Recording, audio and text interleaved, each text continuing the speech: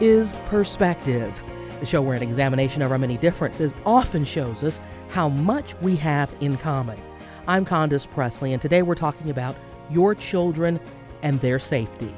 Statistically, more than 1 in 10 kids will be sexually abused before they turn 18 years old. Child sex abuse knows no color, no culture, no income. It does not discriminate. Now, if you could put a layer of bubble wrap around your kid to make sure that they were safe and protected from these predators, wouldn't you do it? I bet you would. There's a nonprofit organization in our community that provides just that service. Of course, that's not literally putting bubble wrap around your kids, but Revved Up Kids does teach you and your children how to be smart, how to be strong, and how to be safe. And joining us is the co-founder of Revved Up Kids. She's Allie Neal, and she's in the studio, and we had an opportunity to talk several weeks ago at another event, and I wanted to make sure that you had an opportunity to share this story with all of our listeners. Allie, thanks for coming in. Well, thank you for having me, Candace. I'm thrilled to be here and tell the community about Revved Up Kids. So now, how did this organization come to be? I know you guys have been around 6 or 7 years, right?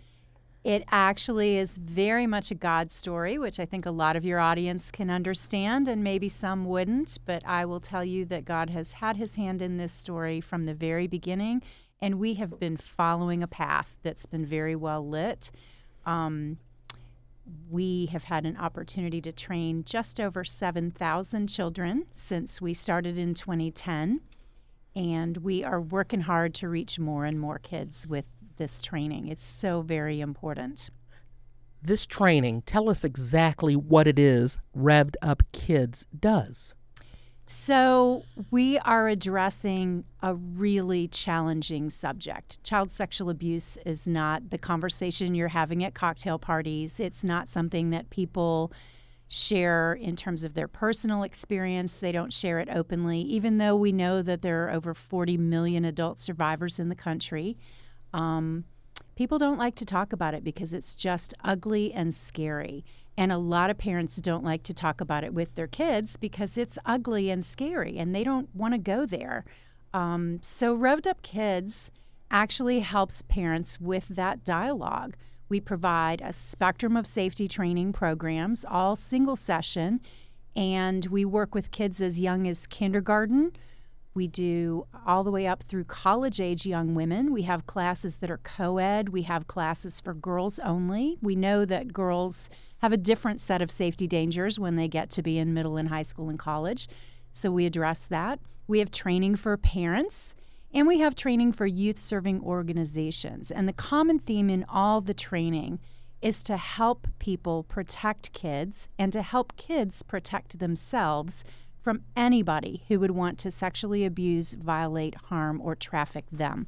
We are the only organization in Atlanta who's working in this way on the prevention end of the spectrum in terms of our training for children, solely focused on helping these kids understand who predators are and how they operate, and then giving them an added layer of a self-defense component that teaches them how to protect themselves if anybody's ever trying to hurt them or take them.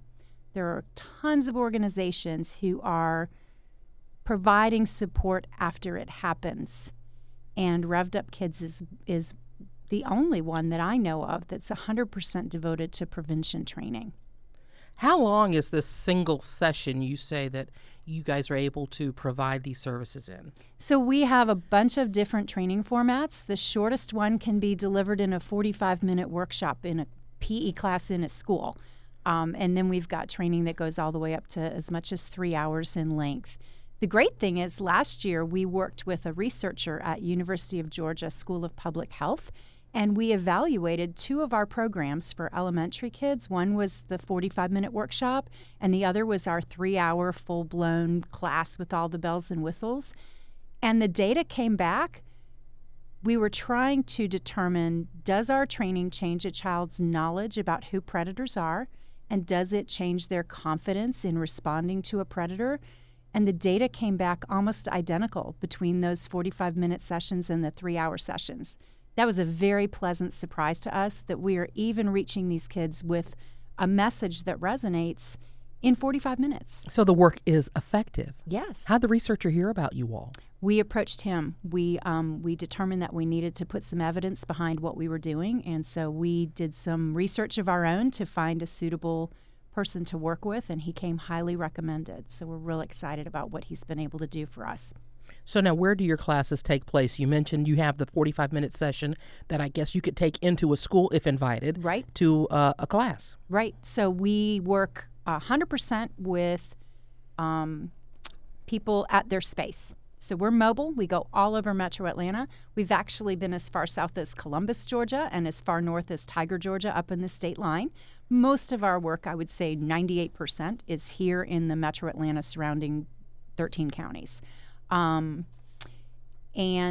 groups call us, and we go to them. And then we also have developed a couple of relationships where we're able to provide classes for the public. So we work with, for example, the Alpharetta YMCA. And a couple of times a year, they offer our training, and we go in and they give us the space, and the class is open to the community for whoever wants to enroll their children to take the class. Do you have a minimum or maximum number of students that you can handle in a given class? We have small group formats for groups as small as 8 kids, and we have large group formats for groups as large as 100 kids. So we run the gamut. So when the parents bring their kids in for the session, do they stay or do they participate in the training with your trainers as well? Some of our formats require parental involvement, and then others, like that 45-minute workshop that we take into the schools, we don't require the parents to be there, but if the hosting organization is willing, we always encourage parents to be involved. And Why we is that? never charge parents for training. Oh, that's good. Because it's so important that they understand how to continue this conversation. So if they can see the class in action and be there with their child and learn with their child, and then they receive monthly email follow-ups from us that say, here's a conversation starter for your child this month, and here's a self-defense tactic that you can practice at home. We really want the parents to be involved in keeping their children safe. That is the biggest piece of all of this. What kind of preparation do the families receive in advance of coming into one of the Revved Up Kids sessions? I'm just wondering how they're prepared. What is a child expecting when they get there? Because it's a sensitive subject. Exactly. It's a very sensitive subject, and we do our best to provide good descriptions of the programming on our website. And then we also have, for example, if we're going into, I'll just use a school as an example, there would be a letter that we provide that goes home to the parents, and it says, dear parents, we've been invited by your school to come in and provide this training workshop for your children. Here's what it's about. Here's what we're going to be talking about and doing. Here's what we're not going to be talking about and doing.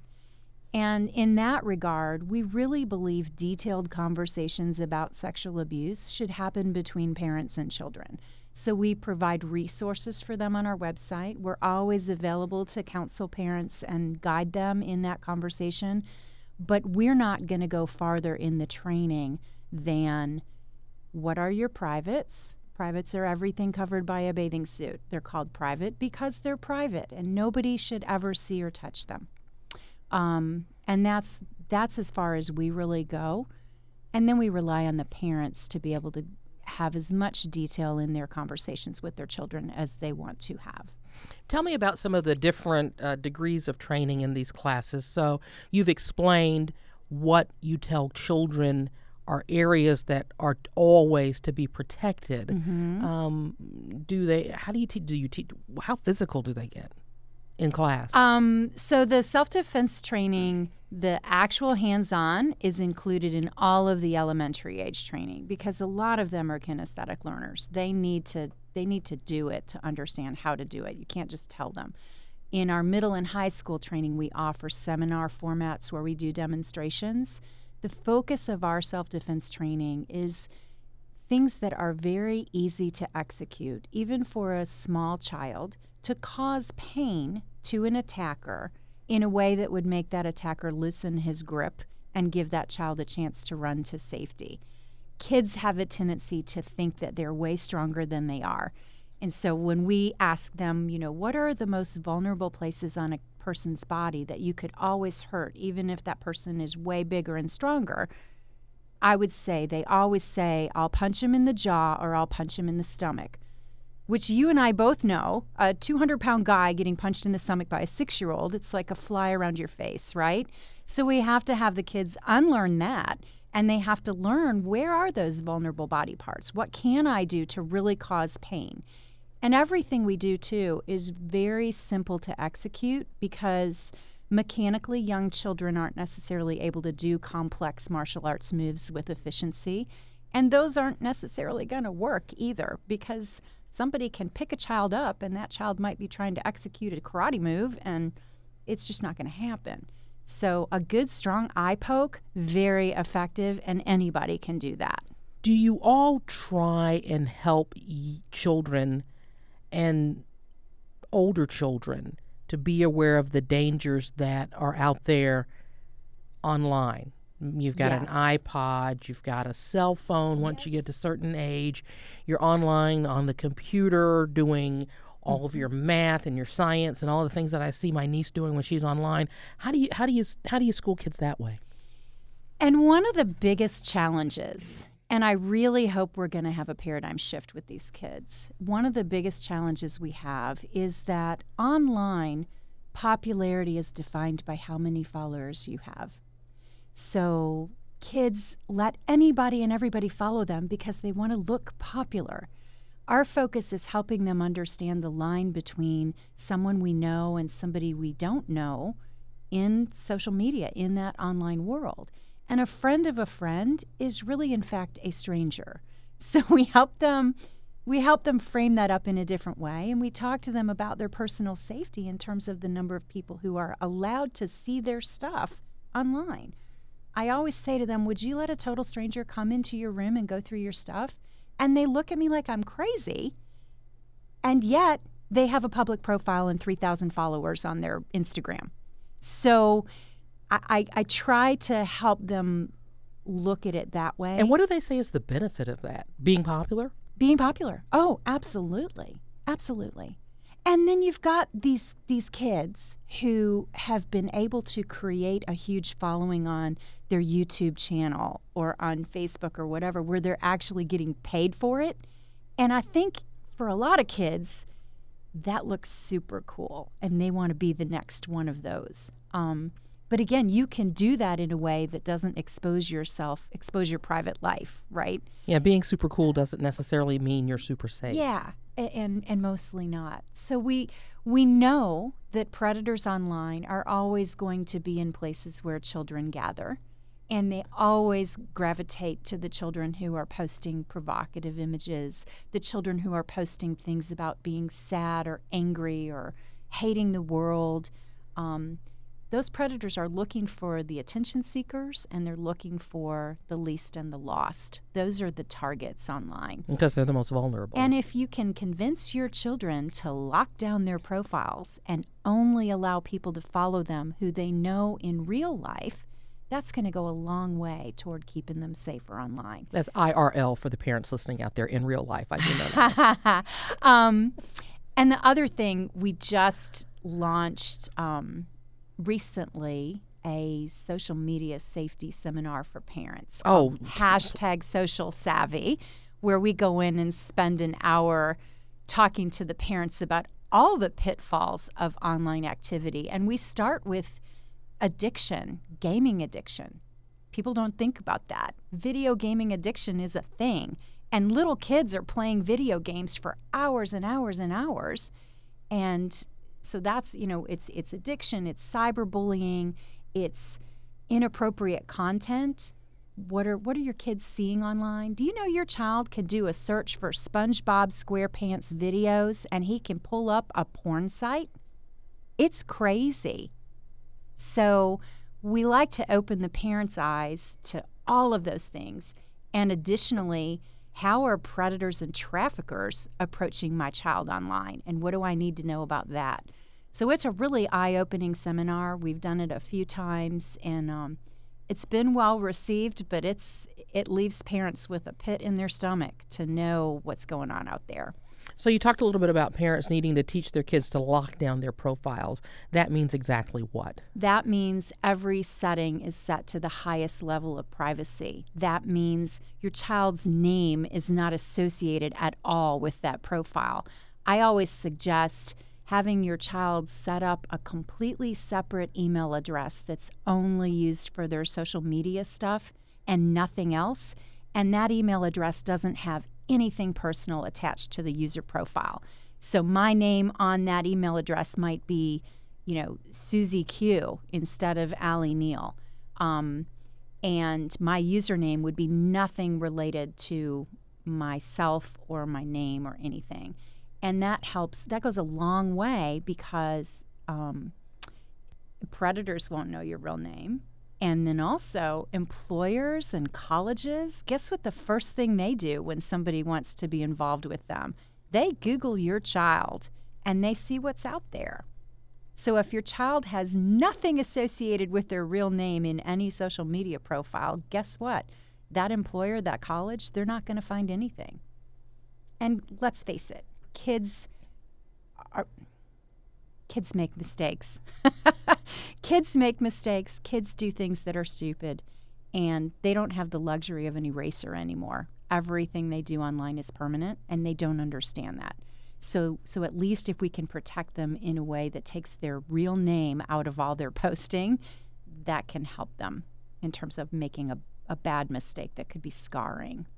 We're talking to Allie Neal. She is the co-founder of Revved Up Kids. It's a nonprofit organization here in the metropolitan Atlanta area that will come to you, that will bring training to you, to your school, to your group, to your neighborhood to help protect your kids against sexual abuse and predators. Allie, a minute ago you mentioned, and we're talking about all of the terrible things that can happen to a child online. You talked about how predators and traffickers will look for those vulnerable children online. How does a child end up sucked into that world? It's very insidious, Candace. And it happens way more frequently than any of us would want to believe. But predators are masterful, and they have not only tricks that have worked in real life for decades and decades. I mean, it's hard for me to believe, but the I've lost my dog, it still works. Kids are still lured by that. So now what's happened is online, the web has opened up an opportunity for all of these sick people to communicate with each other and to share what works. So they're actually normalizing this behavior because they can find other people like themselves. When you think about pre-web, a predator was an island. A predator was in hiding. Nobody who was a predator would ever let anybody else know. But now that we have the web and the dark web is where they're all going. What is that? So the dark web is the worst of the worst online. It's the place where predators are able to gather and share information and share content and normalize their behavior. And it is servers that have been set up with very limited access. So you have to know somebody in order to access this content. So they meet each other in public chat rooms, and then they invite each other into these dark web communities, so to speak. And on the dark web, that's where most of your child porn is going to be shared and distributed. That's where they're conversing with each other about how to lure our children. And what you need to know about the online lures is these people are masterful. They're going to start out in a public venue. We know that most of the time when predators meet children online, it's in chat room settings. There are chat rooms inside the video games. There's private chat on Facebook. So chat room is a pretty broad place to meet a predator. And it'll start out in a very benign way that would not set off any alarm bells for your child. And predators are extremely patient. I've known stories where it's been 2 years of a relationship before the predator actually meets the child in person or gets the child to give them photos or video that's inappropriate. I mean, they will groom a child for as long as they need to. Incredibly patient and methodical. But sometimes it works way quicker than that. Sometimes it can be a matter of weeks. So it's going to start as a friendship. It's going to develop into this person seeming like the only person in the world who understands your child. And it's going to seem like your child's best friend. Your child will trust this person completely. And we also know that almost always when a child meets an online predator in person, they go to that meeting willingly. They're not coerced, they're not bribed, they're not extorted. They go willingly because they have a trust in this person. Is that something that's taught? And I know you talked about social savvy parents, the adult only, the 4-parent classes that you have. Is that one of the ones that you guys offer for the parents? So that is part of that social savvy. That information that I just shared is part of that social savvy seminar. And then we lay out the issue, and then we give parents concrete action steps of what they can be doing to protect their child. What does it cost to take one of the classes, whether it's something that you guys have created exclusively for parents or a class that you'll take into a community for a neighborhood and the kids in the neighborhood and the families in a neighborhood or something like that? So what if I said $0 to $70? That's a good range. It's really hard. Depends on what you do. Yeah, it depends on what we do. We have training in school settings for less than $5 a child. We have private small group training that's $70 a child. It's great training. But we wanted to make it available to all families at a price point that they can afford. I have a hard time putting a price on a child's safety. I would say $1 million would be more than, still I'd pay that, right? Of course. But we want to make our training available to all families and all children. And because we're a nonprofit, we have an opportunity to raise money through grants and donations where we can bring our training to groups who can't afford to pay tuition. And I think I know this week coming up, we've got Georgia Gives Day, and I know that you guys are open and eligible to receive money that way. Yes, we do. And Georgia Gives Day is a great opportunity for the public to go in georgiagivesday.org and search for Revved Up Kids, REVVED Up Kids, and even a $5 donation is going to train a child in a school. So small amounts of money. If you want to give me $5,000, I can train a whole school. You'll take that too. Now, how do people find you online? Online at revvedupkids.org. And there's all kind of information about our programming, and there's some safety resources on there for parents. And we also have an active Facebook and Twitter that we're providing lots of safety content on those as well. Outstanding, and that's Revved, REVVED, Up Kids. Allie Neal, thanks for what you guys are doing in the community. We appreciate you. Thanks so much for having me, Candace. Perspectives is a half hour we produce with you in mind. If there's something you think we ought to be talking about, let me hear from you. Tweet me. My handle is Condo29 on Twitter. Or leave a message on our Facebook page. We do appreciate your listening and hope you'll be back next week at this same time as we examine another perspective. When you need mealtime inspiration, it's worth shopping Kroger, where you'll find over 30,000 mouth-watering choices that excite your inner foodie. And no matter what tasty choice you make, you'll enjoy our everyday low prices, plus extra ways to save, like digital coupons worth over $600 each week. You can also save up to $1 off per gallon at the pump with fuel points. More savings and more inspiring flavors make shopping Kroger worth it every time. Kroger, fresh for everyone. Fuel restrictions apply.